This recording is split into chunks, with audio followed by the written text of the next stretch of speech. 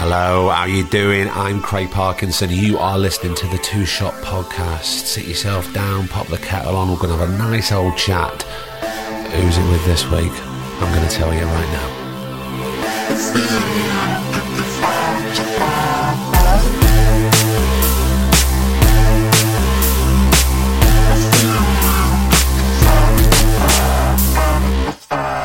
How the devil are you? Well, good. I'm glad. It's Thursday, so yes, it's episode 83 of the podcast. Thank you so much for subscribing and downloading. Very short intro this week. Two things I want to say. Apologies first to you. Why, Craig? What are you apologising for now? I'll tell you. Your badges were supposed to be arriving to your house this week. I've been called away for work. I'm currently recording this in a hotel in London, and I'm not there at home to stuff all those envelopes.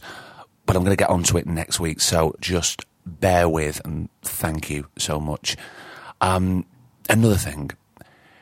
This episode, right, I want to preface this episode with a warning, really. This is probably the most candid conversation we've had on the podcast. And my God, we've had a fair few, haven't we? It's the actor Connor Swindells. Now, you might not know the name. If you've seen Sex Education on Netflix, you'll certainly know who I'm talking about. Look, if you're in a dark place or you're feeling brittle, just be careful with this episode, because we talk about anxiety, we talk about death, we talk about grief, we talk about loneliness, we talk about alcoholism, and you'll hear in the conversation there's sometimes where there isn't any words. We just had to. It felt very natural to just pause and just let what was said sort of breathe. So yeah, look, it's incredible. And I'm really pleased that Connor came on and felt that he could be so candid. So, yeah, so look, just, if you're not in a great place, maybe just wait a bit, or maybe it might be of comfort to you. I don't know, but I just thought it important to tell you some of the topics that we cover, about Connor's past, where he is right now, and sort of achievements for the future. So look, let's get down to it, okay? This is episode 83 of the Two Shot Podcast with Connor Swindells. I'll see you at the end.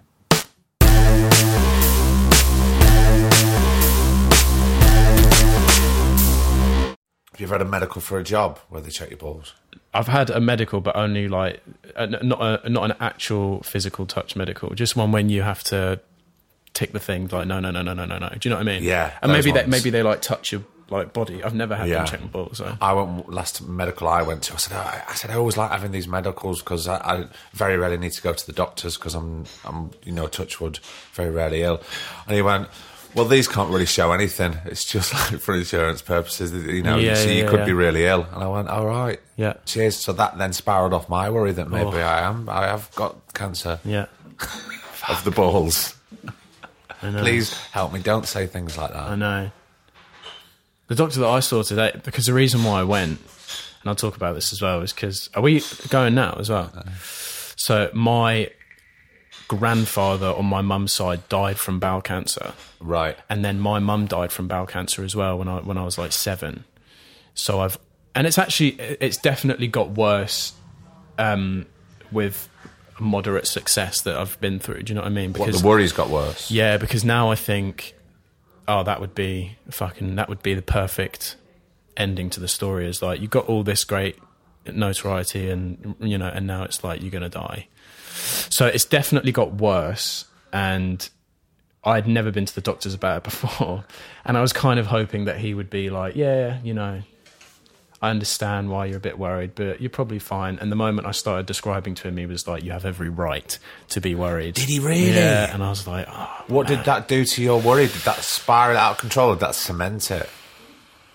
Did you feel if he's saying I'm right to be worried, then I should be worried? Then Well, the other thing as well is like, The reason why he said, yeah, you have every right to be worried is because, 2 people in my family have died from it. Yeah. So at the same time, if he had said, nah, I think you're fine, I probably would have walked out and gone, that doctor is shit. I'm still going to worry. Exactly. So nothing would have changed. And he was basically like, you don't need to worry because if anything does happen, if anything does change, you know that you'll get it checked out. And I think both my grandfather and my mother, one of the main reasons why it got them was because they're from a family of like travellers and stuff like that, where you just don't go to the doctor until you're dead. You deal with things yourself. Exactly, you just man up. So, and that's probably what got them. Whereas I'm the opposite. I have such horrendous anxiety and health anxiety that I can't. The moment I feel anything, I'm like, I'm dying. This is it. Yeah. Especially that's what I mean. It'd be like the perfect. That would just be perfect. You know what I mean? I think that all the time. But of course, this is going to happen to me. Exactly. Yeah. At this moment. Yeah. Think everything else is going right. Tick, tick. That's all right. I feel very happy. And of course, I'm just about to get run over by this truck. Exactly. Yeah. I do think like that, which is annoying because when good things happen, you can't enjoy them. You can't enjoy them because you're always worried about what's around the corner or what's, Are you always like that? I think so. It's definitely something I struggle with a lot, in that the moment I have any sort of success, I can't enjoy it because I just think, fuck, something's going to happen in 2 minutes which is going to end it all. There were times where I couldn't leave my house because I was like, I just have to, like, if I got a job, for instance, I'd be like, I just have to be safe until I've done the job and then I'll be fine. Do you know what I mean? Is it about mortality? Or probably, yeah. I think so. I definitely have a weird complex about that, and always have, obviously, because I lost my mum at such an early age. I think that would... How old were you, Connor, when she passed? I was 7. I was 6. I think I was 6 or 7. She was 46, I think. 48 or so. But yeah, I think that definitely has had a massive effect on me in every way growing up. And anyone that's lost a parent knows that as well, like, in terms of relationships as well. It's definitely... What does it do to relationships? Does it make you not want to enter into a relationship because you fear it's going to end? Or? I definitely went through that, yeah. And now it's more like I fear all the things that and it ties back into her getting cancer as well. I just had, like, driving over here, then I had the thought of, like, oh, fuck, what if... Because my dad tells a story that he was at home and he was at work and she called him up and she was like, it's cancer. And then I get that fear of, like, oh, am I going to make that fucking same phone call to my girlfriend and be like... Do you know what I mean? So... What does that do for you day in, day out? Does it stall things? Does it stop things? Oh, of course, it sometimes stops enjoyment of things. Yeah, I think... Yeah, I mean... It is definitely an everyday thing that I deal with, that. And then but then part of me feels, that I have a duty to also educate people on it as well, and maybe do something in that regard. And maybe that's why my mum died from it and my grandfather died from it. It's that so I won't, or, so that I can help people that are going through that or whatever. I don't know. That's certainly a positive way of but then looking at something. But then there's so also tragic. In that, if I'm being brutally honest with myself, that's also me being like, oh, maybe if I talk about it with people that I won't get it. So it's selfish as well. Do you know what I mean? But I think you've got to talk about these things. Yeah. I mean, if you didn't talk about your feelings, your everyday feelings, and they were all bottled up, then where are they going to go? Yeah. And then you'd be worrying that, well, they're not getting anywhere, so they're going to turn into cancer. Yeah, exactly, yeah. It's snowballing, isn't it? Yeah, I think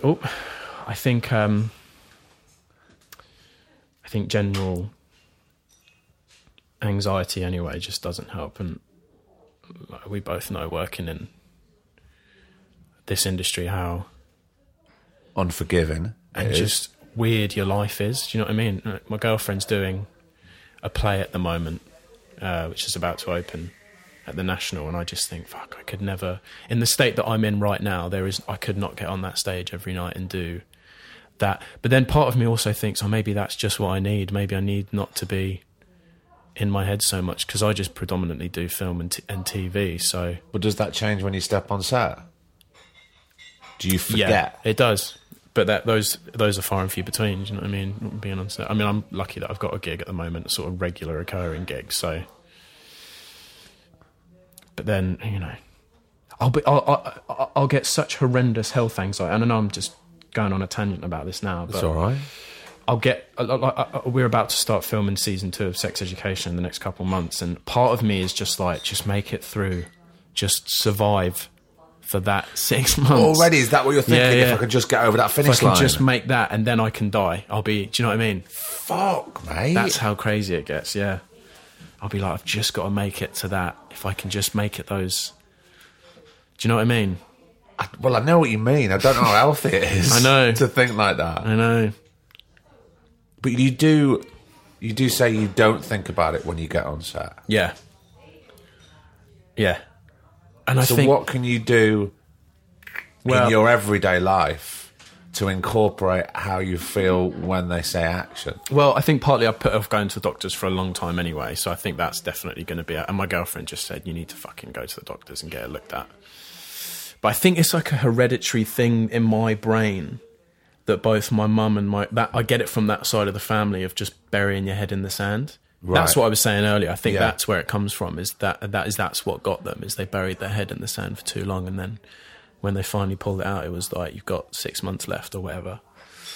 I think it's lucky that I'm more aware of that than they are, and I'm definitely more aware of like my mental health than both anyone on that side of the family is anyway. Do you think this is more a mental health situation than a physical health situation? I think so, yeah. Have you talked to anybody about that? I'm starting to go to therapy now,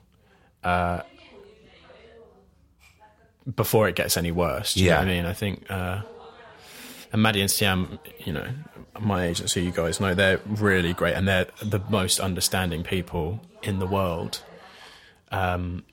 When it comes to things like this, well, because they're a support network. You know? I mean, I know you've got your girlfriend, you've got your friends, you've got your family, but sometimes the people that you work with day in, day out need to know where you are within yourself, because it sounds quite coarse, but they're selling you. Yeah. And it's a representation of them as well. Absolutely, so they've got to be there with you. They are the best. There have been, you know, plenty of times where I've just been like, I can't do what you're asking me to do right now because I'm just crippled with whatever it is. And, you know, listening to Joe when he did the first one, what was that, like a year, 2 ago? That was a year ago, yeah. I think it was more or less a year, was it around the year to the day, Griff? It was around a year between both episodes, yeah. That was a massive help as well, to hear his struggles with mental health and anxiety and things. And do you get to a point where you think it's just you? But I mean, even prior to that. I do, because my brothers, who are both sort of double my age anyway, I don't know what it is, but they just don't get it. They just don't get. I tried to talk to them about, I don't know what the word is. They're working class men, and they're men as well. Do you know what I mean? They're both labourers, and also they're of a different generation. Exactly, yeah. And a different upbringing to me. I grew up with my dad, who was very in touch with his emotions after my mum died, whereas they grew up with my mum on that side of the family, which was sort of all a bit out of loop anyway. But if I try to talk to them about their feelings, it's not even that they don't want to talk about it, they just don't get it. They're just like, why would I be depressed? It doesn't compute with them. They just don't understand. They're like, why? I have nothing to be depressed about. Why would I be depressed? And I think, well, don't you ever wake up one morning and just feel slightly anxious about something? And they're like, no. It's not even that they're trying to deny it. They're trying to hide it. They just don't get it. So that makes me feel alone, because I'm the runt of the litter that's somehow the mentally weakest out of all three of us, and the physically the weakest, because I'm skin and bone. But then again, I don't even think it could be incorporated as mentally weak. I actually think there's something very strong to be able to acknowledge that even though you can't completely put your finger on what's not connecting, that the circuits aren't connecting, but that you know that something's wrong, surely that's a strength, no? I think so. I think part of me is also like, because I used to be a boxer, and back when I was doing that, I didn't give a fuck about all this. I thought I was invincible, for one. Yeah. I had the opposite. I had this weird invincibility complex where I thought I was untouchable and I thought I was hard as nails, and I would have never worried about any of this stuff back then. So part of me always thinks, what was the shift in that? What was the shift in my mind from that point to now that has now turned the opposite? I think partly because I don't exercise enough anyway, and that breeds anxiety, I think, for me, who being an athlete anyway, coming from an athletic background. Were you always very sporty? Yeah, and I think so, but not typical sports, not like football, rugby, but I boxed for a long time as a kid. And right. So, yeah, and I think that plays a big part in it as well, and the fact that I now do a job that doesn't require me to brainwash myself into thinking that I'm tough as nails, whereas in boxing you do. And also with boxing you get a tremendous release, whether you're in the ring or you're training, don't you? So, and you feel viciously alive when you're fighting. So maybe that's what's missing now, but I don't want to replicate that in my life. I would rather now talk about feelings with people than have to get punched in the head to realise that I don't. Do you know what I mean? Yeah. And also now you're doing a job where I can't get punched in the head because I need to learn my lines. Well, you can. I don't know. I got my head cracked open once by a fire extinguisher. So, who knows? Yeah. And you're doing a job where the majority of the time you sat around. Exactly, yeah. Just thinking. Yeah. I definitely... I think it will do me good to speak. Like, I would recommend therapy to anyone, obviously. I think it's just hard for me to because I'm quite self-aware anyway, do you know what I mean? So part of me is like, well, is the therapist just going to tell me things that I'm already telling myself? But maybe that's just what I need, is those things to be sort of what I was looking for from the doctor today, for him to be like, yeah. Possibly, yeah. But I suppose if you don't dip your toe in, then you never know, do you? Exactly. And then it will just, So, Connor, let's go back to childhood. Sorry. No, don't need to be sorry, my friend. Not at all. Waffling on. Whereabouts did you grow up? In a few different areas around West Sussex. Moved around a lot when I was a kid. Right. Why were you moving around? Because of so I lived in a place called Chailey, which is sort of near Burgess Hill,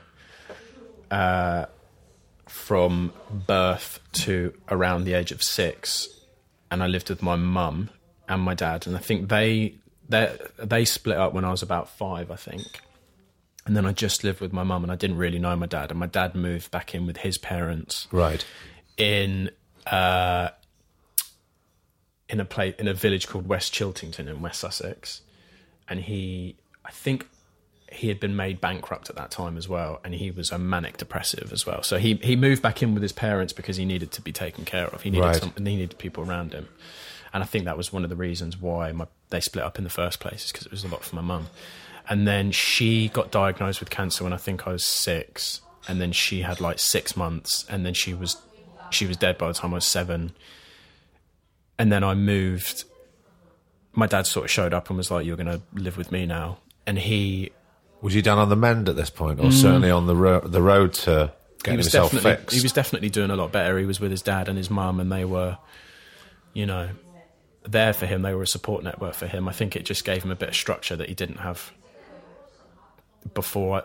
I mean, I don't really know. I think suddenly being faced with a child that you have to take care of and the loss of your wife, there's two things that one is really bad and the other's sometimes you don't have time to grieve when you're faced with another thing. I think that ceases to become about him, and right. He's got a child to look after. Exactly. So then I moved in with him and his parents, my grandparents in the country. And do you have a good relationship with the grandparents? Not really. I mean, 4 months after I moved in there, my grandfather died, who I was living with. Right. So then it was just the three of us. He died he had a massive stroke because he was boozing and drinking, and he wasn't telling anyone that he was having mini strokes because he liked drinking and smoking too much. Jesus. Right. Okay. Another one for another sticking his head in the sand. Yeah. Fuck, man. And that caught him. And then it was just the three of us. It was me and my dad, and she was sort of she was my mum for, well, longer than my actual mum was, really, for about 10 years before she died when I was 17. And we had a vicious relationship as well, me and her. We hated the ground that we walked on. Really? Yeah, she was... Where did that stem from? I think a lot of it was worry on her behalf. If I look back now, she was more terrified that I was going to end up in a bad way. But I wasn't really rebellious. I was quite quiet. I wasn't really doing anything wrong, and I think that worried her. I think she thought, well, why is he not rebelling? Why is he not acting up in school? Because she couldn't gauge where you were coming from. And then it would come out in anger, and I was just a bit of a shit anyway back home. Like I, didn't tidy my room and stuff like that. But she would get overly angry over those things, and then we would fight a lot. Your mum passed when you were 7. That, we're talking about now you're 17. It's 10 years. It's not like you've been in and out of therapy dealing with the loss of your mum and the grief. Right. So, yeah, I suppose surely it's going to come out in some way, isn't it? I mean, I look back now and I do think everything she did for me, she did only do because she was trying to help you. Yeah. And make me... You'd hope so, wouldn't you? Yeah. And it would be stupid of me not to think that and to look back and think that. But we definitely had a very rough relationship with each other. And she had just lost her husband as well. And she was dealing with that exactly. as well. So how was your relationship with your dad at this point? And how was he with it himself? He was definitely... Well, we were all weirdly sort of taking care of each other in that my gran was basically having to raise 2 kids again. Okay, yeah. One of them was in his 40s and one of them was 6 or 7. And then my dad probably felt that he had a duty to look after his mum, who had just lost her husband. So I feel, and his son. So he was sort of distracted by that. Things sort of really got bad for my dad after that had gone away. By the time I was old enough to take care of myself and my grandmother had passed away, he sort of spiraled down a darker path as well, because I guess he felt like he didn't have any structure anymore. There was no, dare I say, purpose, but... Well, no, I think you're right, because he didn't have to take care of you because you were slowly starting to become a man and you looking after yourself. His mum wasn't around anymore, so yeah, you're right. I think that structure sort of fell away, so therefore maybe he did as well. Yeah, and he's definitely been a big drinker his whole life. I think that goes without saying. So, and that only made things worse as well. And I lived with him for a couple of years after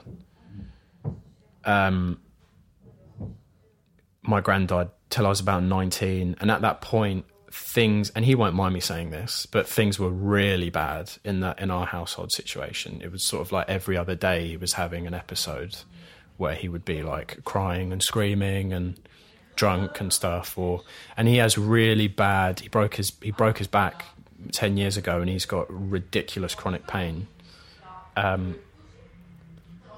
So it's this weird sedation thing as well of, painkillers and alcohol, and that's never good. And that's not helping his mental state at all. Exactly, yeah. And he lives in the middle of nowhere as well, so there's no one to talk to. There's no one to, and he's not really big into that anyway.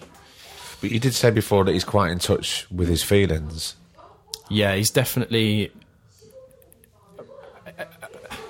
more emotional than the other side of the family, let's say, who are, uber masculine and uber macho.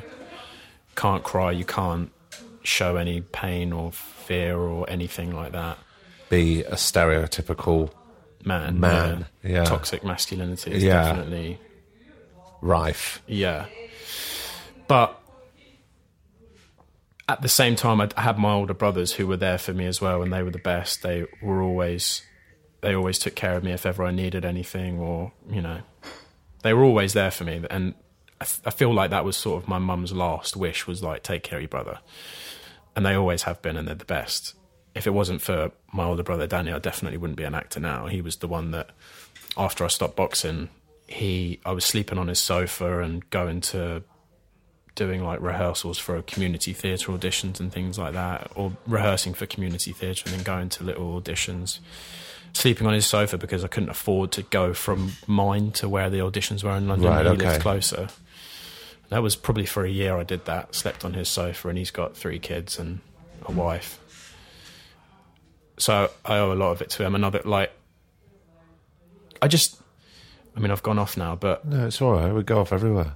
If I pull back to my dad, we were living together. Things were pretty rough, and we were living in a council flat in West Sussex where there's nothing. And I was like, fuck, I have to get out of here. Yeah. Because each day I was there, I felt like I was dying. Do you know? I was like, I have to get out of this place. What is the quickest way that I could make enough money and just dash out as quickly as I could? Yeah. Up until this point, I hadn't really done any acting or anything. What was school like at this point? Were you getting on with it, or were you keeping your head down? Or... Did horrendously in school just because I thought I was... Because up until I was 17, I was a boxer, so I didn't try in school whatsoever because I didn't think I needed school to be a boxer. Because I thought that's what I was going to do. I was going to... Oh, did you? Yeah. Was boxing going to be a job route? I think that I was deluded enough to think so. I look back, I'm like, there is no way in hell that I could have ever been a professional boxer. But at the time, I definitely thought so. Yeah, of course. And of course, you were much younger at the time. And me being weirdly obsessive and extremist, I'm either food or famine. I'm either all in or all out. Well, it's a good job you're an actor then, because that's kind of what the game's like, isn't it? Absolutely. Yeah. But with that came the loss of any education or any sort of academics that I could have grasped. So I left school, I didn't have shit to me. So what did you think was the next step when you quit boxing? Well, my brother said to me, you're going to have to come work with us on the building site because that's all you're going to be able to do now. So I was doing that and quickly realised I can't do this forever. Yeah. And they knew that as well.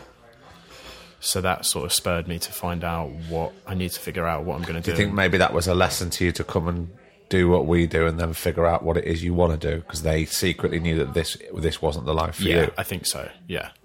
There was no, if anything, it probably cost them money, if anything. It's quite a fatherly thing to do, just going back to you saying about what you think your mum's wish was for your brothers to look after you. It's quite a fatherly thing to do, isn't it? And I didn't have any money anyway, so, me and my dad, we had no money when we were living together. Like, we would run, the electric, the electricity, the key thing. You go down the local shop and they top it up. We had that, and we would run that into the emergency every single week because to get a little bit more money on the Monday, so that not a week went by when we didn't run that into the emergency. Right. Do you know what I mean? The emergency. Yeah. The key slot on it would go onto the rest. Yeah. So, I mean, we were dirt poor growing up, and. How's your dad now? How's he surviving now? I think. I mean, sort of financially. I've got a feeling I kind of know where he is within himself, but is he on benefits? Yeah, he's not working, is he? He can't work. No, he can't. He's on benefits, and if ever he if ever he needed money, I would always give him money. Do you know what I mean? A big part of it as well was I thought if I become successful as an actor that it will make him happy, and obviously that's never the case. I thought that my success could fix where he is. Yeah. And it just doesn't happen. It doesn't work like that. No. But you said that your relationship at that time was quite fractious. Yeah. And you needed to get out. How's your relationship now? Now you've got distance. Oh yeah, so getting distance was definitely the best thing that I could have done for both of us. Well, it is the key sometimes, isn't it? If you're thrown in that situation and it ain't working. And we don't speak as obviously we don't. We lived every day together for 10 years, and now we probably speak once a month or so. But that's definitely what works now. And he loves sort of all the acting and the success that I've been lucky enough to get. But he definitely he's definitely struggled a lot his whole life, and that makes me feel bad as well. Do you know what I mean? Sometimes I think. Does it make you feel guilty? I think so. I think it's something that I might have to pay for later on in life. Or maybe that's just your worry again. Exactly. Yeah. I know. This is me being stuck in my head too much, but aren't we all sometimes? We all are. You know, we all overthink every day. We're at the supermarket, we're overthinking. Yeah. I think that's what garnered me into being... But I have to be thankful for all the shit that has happened, because if it hadn't have happened... For instance, let's say I do have bowel cancer. If my mum hadn't got it and she hadn't died from it, I might not survive from getting it. Do you know what I mean? Yeah. Sometimes you get dealt a shit your hand, but if you're prepared for it, then maybe you can work with it. So maybe that will happen, and maybe that's... But maybe if that shit hadn't have happened, maybe I wouldn't survive it. Do you know what I mean? I don't know. But another part of me as well is like with the stuff with my dad, if that stuff hadn't have happened, I wouldn't have had such a drive to be like, have to get the fuck out of this house. And you won't be sat here right now. Exactly. Yeah. So I can't not talk shit about all that stuff, but you're just being honest though. I don't think you're disrespecting it in any way or slagging it off. I mean, it's you're just cataloguing and talking about the past, right? And I definitely thought all that shit that happened, surely I could take that and put it into acting, and if I don't, then all that stuff is only just pain, and it'd be wasted, really. Do you get what I mean? Yeah. Like, at least I can transfer pain into something else. When did you think about that? Because your brother put you on that building site and went, "Oh yeah, this is not for me." When did because at this moment it's been purely quite boxing-y. Yeah. Right? So when did the acting come into it? I mean, I'd done like mandatory drama classes at school, like everyone had to, and the teachers would always be like, "This is what you're going to do." But I always felt that it wasn't an honourable thing to do, because I idolised my brothers so much. Who worked on building sites. It's like, am I really just going to go and fucking fart around and pretend to be someone else and get paid? That's not what a man does. Exactly. That's not masculine in any way. Guilt, do you know what I mean? And tried to reject that idea. So I tried to be a boxer and I tried to be an athlete instead. And it was always like, I feel like I've had no say in it, really. It was like always kind of creeping back to or being pulled, this gravitational pull. Yeah. And then the moment I made the switch and was like, this is what I'm going to do, all the stars aligned, and it was just like constant fluidity for the first time in my life. Whereas everything else I ever did, it was like I was pushing a rock up a hill. And then the moment I started to do acting, that I was pushing it down, you know what I mean? And it just let it roll. How did that feel within yourself at that point, if that was the first moment in life where things seemed to be connecting? Well, it was also one of the first moments anyone had ever told me, from the moment I did something, this is what you'll do. Like, I didn't walk into a boxing gym and have some, squinty-eyed boxing coach shout across the floor, that guy's going to be a champion. It was never that. It was the opposite. I got my head kicked in every day for over a year before I was any good at that. But then the moment I started acting, first thing someone came up to me and said was, this is what you could do. You could do this. And that was a big moment for me. Did you feel that was a possibility within yourself? No. I remember the guy that I spoke to was a man named Michael de Cruz, who sort of became like a mentor to me as well. He was directing a community theatre play down in Brighton at the time. And I remember thinking in my head, I'm going to go up and speak to him, and if and I'm going to say, do you think I can be an actor? And if he gives a hint of any slither of, I'm going to walk out and I'm never doing it ever again. But on the flip side of the coin, he was like, this is what you're going to do. And that was it. And then I just went for it. And it was I'd never done it before. I didn't know what I was doing. So I thought maybe you have to go to drama school and you have to do that. And I auditioned and didn't get in. How did that make you feel? Did that put a brick wall up to you? Did you feel that, that's the route that everybody goes down, or certainly a lot of people went down, and you weren't going down there? What were you going to do next? Well, he said to me before that, he was like, you're not going to be a theatre guy, because when you act, you've got like 10 minutes, and then it's done. In that, if I do a scene, for instance, like, you better hope the camera's rolling, because afterwards I'm probably going to leave and not do it again if it's going to be really taxing for me. But that's just because I don't have the skill set to be able to go into a place and come out of it. So it tends to be like, even on Sex Ed, there was a day where, and that's like a dramedy, it's like, you're not really meant to be crying doing that film or that show. And there was a day where I just lost my head completely and had to leave for 45 minutes. And JJ, one of the producers, who's amazing, was coming over and being like, we're not going to do it again.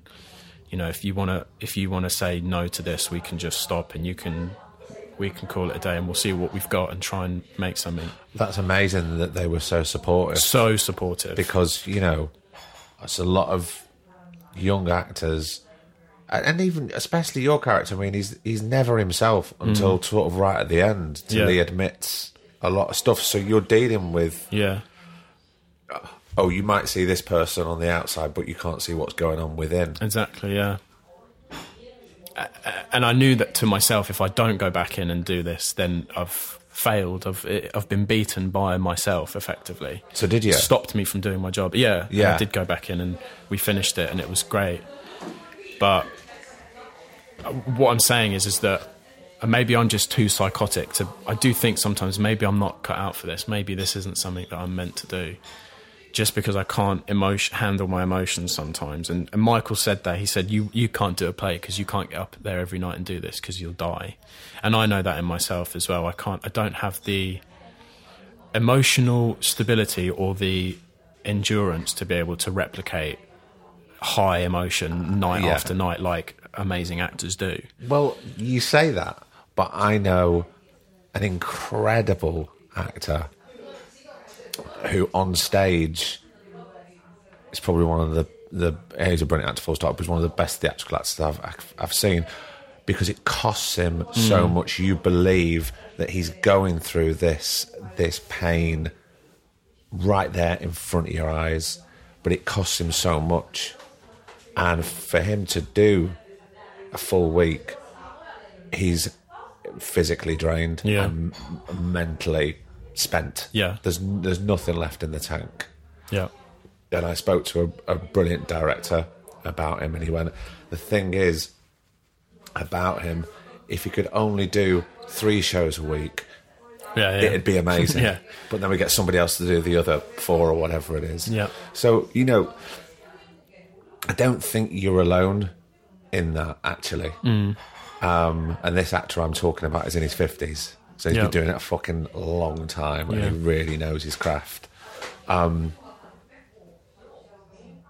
it's, you know, you do see people, I see people on stage and I go, that costs you nothing. Yeah, exactly, yeah.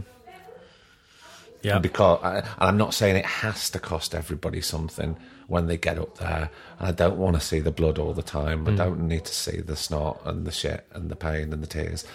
But if I do and I believe it, amazing. Yeah. But I don't think, what I'm trying to say is I don't think you're alone in that. Yeah, yeah. No. And I don't think you should ever think of that as a weakness, not to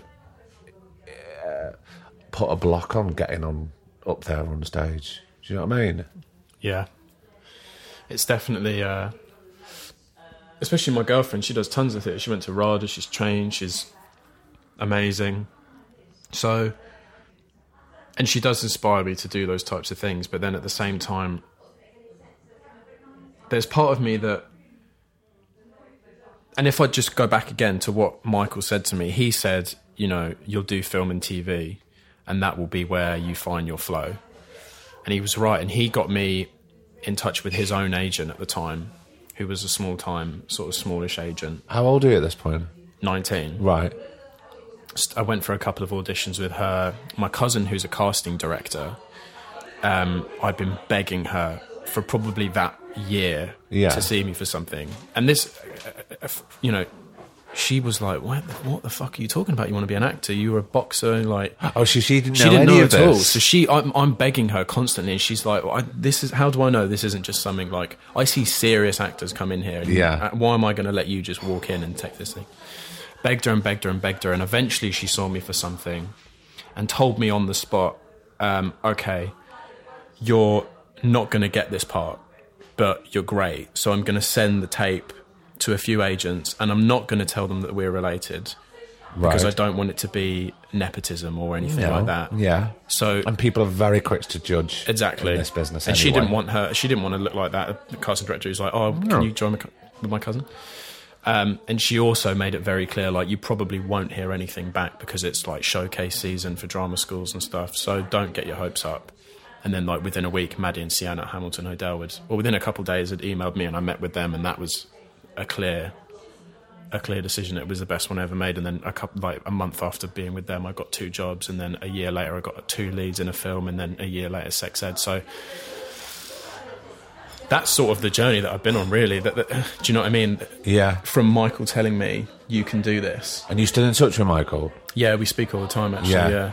He's been he was I remember this is because I was so poor at the time. When I met him was when I was really going through it with my dad, and the home situation was really on the rocks, and I had very bad I think depression. Like, I would cry most nights. Do you know what I mean? Because I was like, this. Would you cry for a specific reason, or would you not know? I would why cry you were because crying? I was like, am I going to live here in this? Like, I'm talking, when I mean poor, I mean like there's no carpet on the floor and there's a mattress on the floor. Yeah.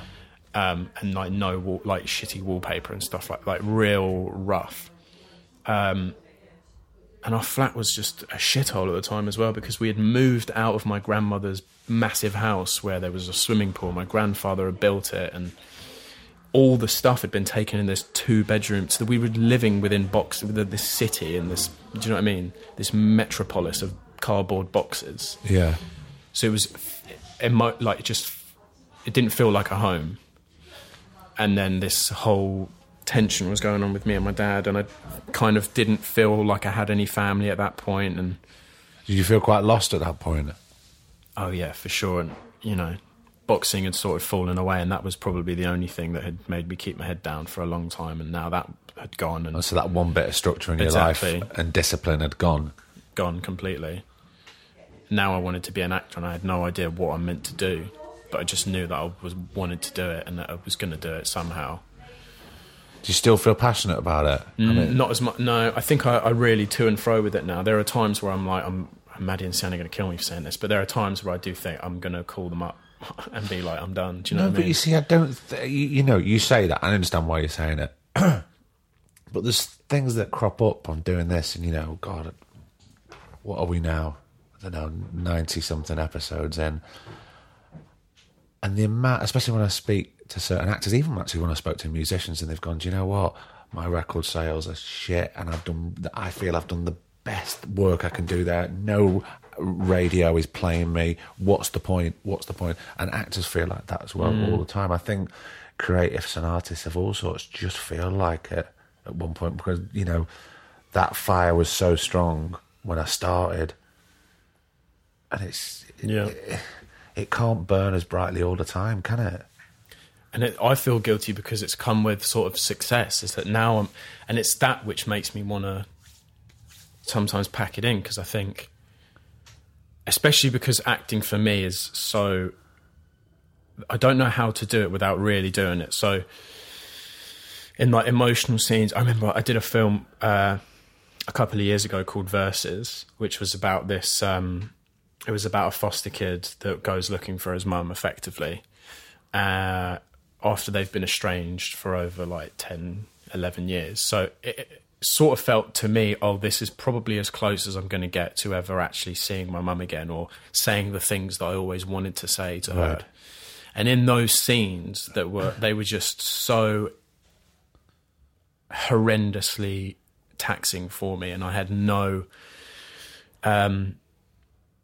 way of getting out easily. I would like, people would just stupid, like people would have to come over and cuddle. Like, I remember I did the audition with Julie Harkin, and in that audition, I couldn't even get to the end of the page because I just broke down in tears, and everyone was around giving me a hug and stuff. And I just thought, this is not what I meant. I can't sustain this at all.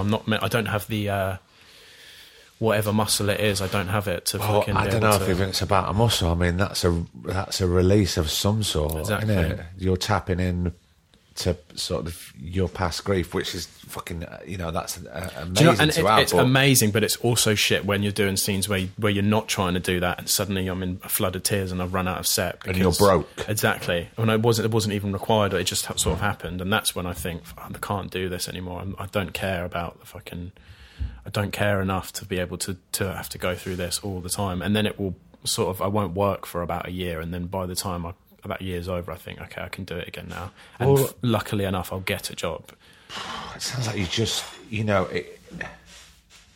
everything sort of breaks down with that specific job, and 100% goes in. But then you need that time off to fix and put yourself back together. So there needs to be some sort of control, doesn't there?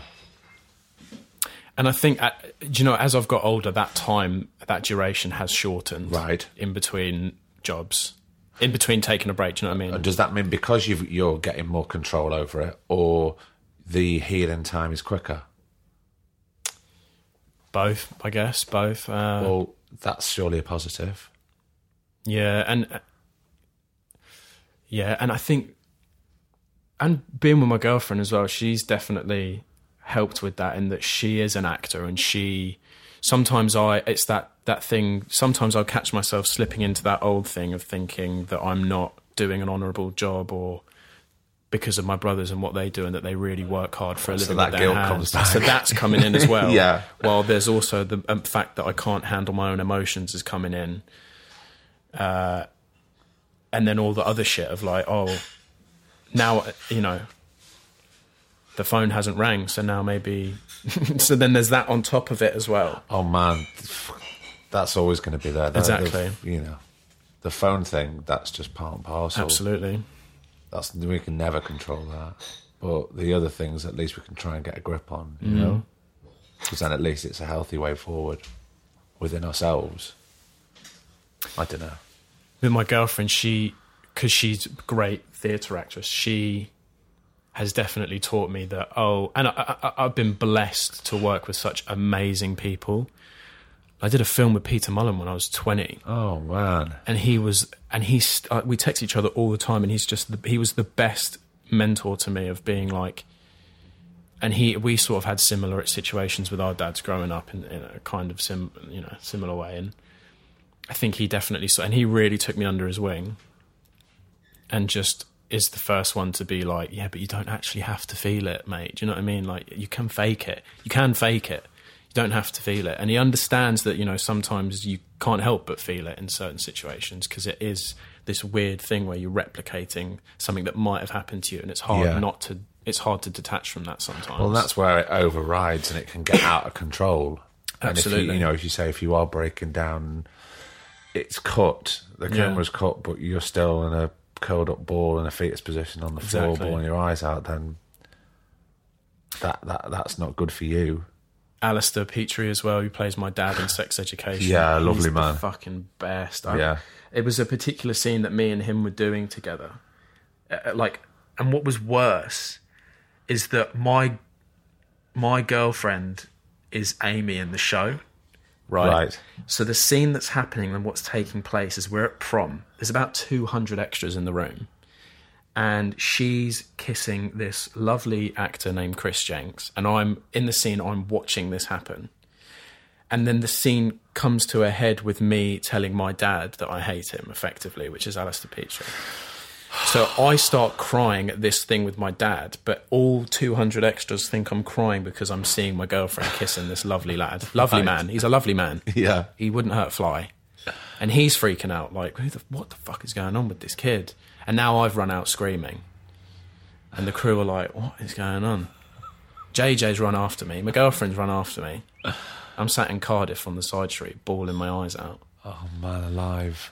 But then Alistair, he came over and he was like, listen, and he completely got the situation, and he was just reconfirming that, like, you know, you don't have to. This isn't real right now.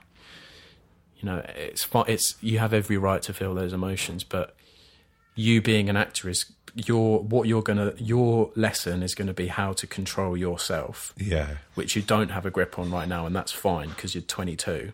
Exactly. Not a lot of 22-year-olds do, and now you're doing this weird thing where you sort of haven't done it before, so... And also, not a lot of 22s are all thrust into be like all these leads in this massive fucking show that's dropping around the world, and everybody's dropping the kecks, and it's like there's a lot of stuff that, as somebody who's been acting for 20 years, when I watched it, I went, I wouldn't do that now, let alone at 22. Do you know what I mean? But obviously, who's JJ? Is he a producer? Yeah, John. Obviously, he's created a very sort of safe environment for you all to do that and to feel that it's okay. Yeah. Which doesn't happen a lot. Mm-hmm. I mean, it does a lot, but it doesn't as well. At the same time, there would be places where people would be exploited. Yeah. It's definitely it had to be a safe environment for all of us because of the nature of the show. That's all I was thinking of when I was watching it. I mean, I was enjoying it, but I was watching it as an actor going, oh my God, these poor kids, I hope they're all right, I hope they're looked after, you know? Yeah, for sure. We get the best. We've got the best team around us making sure that everything's fine, because it is the most, like, visceral, naked experience doing that show, especially for the girls on it. But yeah, I mean, how do you feel going forward, though? Do you think you're getting more control over yourself? I think that I'm just not afraid to tackle my own problems as much. I'm just not afraid to. I'm just not afraid to be. I think the difference between what I'm trying to say is that I feel like acting for me will always be this push and pull, like it is with every actor. Yeah. And that I shouldn't be so... What's the word? Like, I shouldn't think of myself as this fucking prince. Because that's what it boils down to, is me being like, oh, I'm so emotionally... Do you think that, or do you think you're just giving yourself a hard time about that? Because, I mean, you know, we've just been sat here, I've only just met you, I don't see that at all. I don't see any bit of that in you. But, of course, I've just met you. Yeah. But I don't think so. I think that's probably you giving yourself a bit more of a hard time than what you should, to be honest. Maybe. I just feel that sometimes I feel a bit... I definitely feel guilt in some level, because of this whole thing with my dad. And then, you know, I definitely... And I don't really... Maybe I'll never figure it out, but the fact that my mum... I mean, any problem I've ever experienced with my life can always be brought back to that moment where my mum died. And getting to terms with that there's always going to be this albatross flying over my head, which is her haunting me effectively. Coming to terms with that will never go was hard. And then dealing with that all the time is hard. So, like, do you know what I mean? Coming to terms with the fact that I'm never going to get over that, really. No, because she's always going to be there watching over you, really, to an extent. I feel like, fuck, what have I missed out on? Or there'll be times where I'll be in groups of people that are talking shit about their mum or something like that, and I'm like, you no fucking idea. I wish I could had shit to talk about my mum. Yeah, of course. Or we'll all be hanging out with everyone's family, and I'm like, I don't really have this structure. And that can come across sometimes as I'll be sat in a group situation, and I was talking about this the other day with a couple of friends, that I'll just completely emotionally flatline. And like, I just can't, and I'll be sat there thinking, I haven't spoken fucking 20 minutes. I need to speak, and I can't. I'm like, it's like I'm literally paralyzed in my head. I'm like screaming, I need to say something right now, because, and I'm definitely a super shy person, and it probably doesn't seem that way because I've just fucking waffled on, but no, but you see, I can sense that shyness in you totally from having this conversation with you. But again, that's all right. Yeah, you know, we all know those actors who are kind of big and that's all right. You know, that's their journey. That's who they are, or is it? I don't know. I think you need to stop giving yourself too much of a hard time, think Connor, so too, to be yeah. honest. Yeah. So how do you feel about moving forward and starting this other series? Do you feel you're going to get more of a grip? I do. I think it's just about... And sometimes I do stop giving myself a hard time because I think to myself...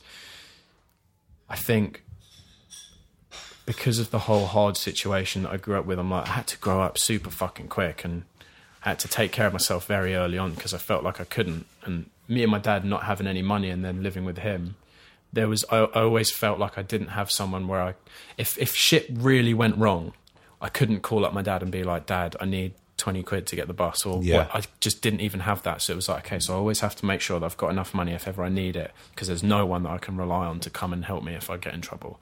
Not because of anyone's fault, but because my dad's like disabled and he lives on benefits, so he has barely enough money for himself, let alone to take care of a 17-year-old kid, 16-year-old kid. And then my brothers live really far away. In a heartbeat, they would give me money, but if it was midnight, there'd be, and that, I think anyone that's been through that